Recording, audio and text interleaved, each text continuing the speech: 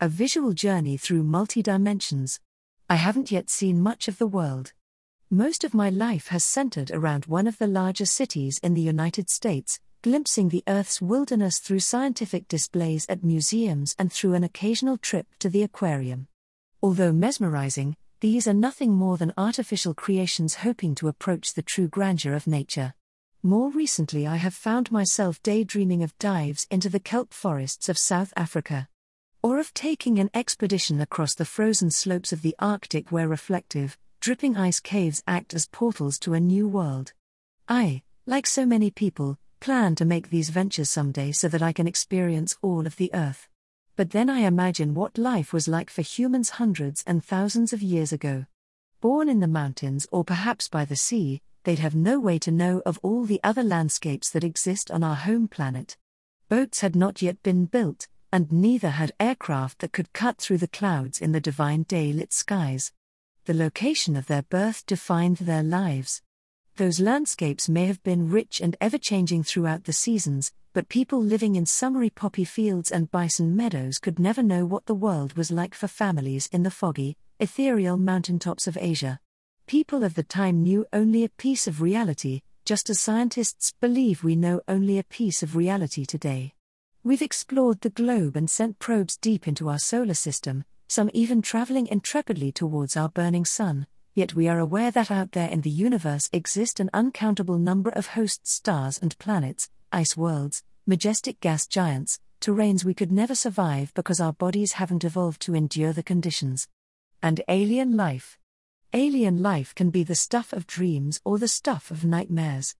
At times we imagine them as benevolent beings which help us advance at remarkable speeds. Other times they come with the intent to kill. This is our reality. We inhabit an expansive cosmos possibly containing alien life, replete with strange planets and abysmal black holes. It is home. Anyone reading this now was born on Earth and will likely die here. Our technology has not yet advanced to the point of us being able to tour other planets like we tour other countries. But we're a lot more like those humans thousands of years ago than we realize. If string theory is correct, then not only do we lack the ships that can take us into interstellar space, we also lack ships that can take us to other universes, other dimensions that would complete the picture of reality. We are stuck here, believing we are the only ones in a unique universe. But that may not be the truth. String theory, which is an attempt to explain all the forces and particles of our universe, tells us that the true building blocks of our world aren't atoms or quarks, but instead vibrating strings that unify physics's two most successful theories, quantum mechanics and relativity. That is, we are made of atoms. Within the atoms are protons and neutrons. Within these there are quarks, and finally, if string theory is correct, within quarks there are vibrating filaments of energy that we call strings. Depending on how the string vibrates, it will then produce a specific type of particle. The implications of this theory are incredible. It is the most promising unifying theory in physics today. Though speculative, we can imagine what these higher dimensions will look like. The visual journey begins with the first dimension. Dimension 1, a line. This connects points but has no width or depth. Dimension 2, flat figures with height and width. Dimension 3, all the spatial dimensions in which we exist. What we think of as our reality consists of 3 dimensions of space and 1 of time. In 3 dimensions we have height, width, and depth. It becomes possible to take cross-sections of an object. Dimension 4, the dimension of time. This temporal dimension, along with our 3 spatial dimensions, encompasses the whole of our reality. The 4th dimension allows for change to occur in the 3 former spatial dimensions. We now have space-time. Dimensions beyond this point are imperceptible. They exist curled down in such a small, subatomic state that our best efforts cannot yet detect them. The idea is that before the Big Bang all these dimensions existed in perfect symmetry. All 4 forces of the universe, electromagnetism, gravity, and the weak and strong nuclear forces, were held together under extreme temperatures and pressures. When these conditions became unstable, the dimensions broke apart. The first 4 dimensions remain perceptible to us. The remaining 6 to 7 do not. Today, these hyperdimensions are so small that atoms from our world cannot slip into them. Dimension 5, a world similar to ours.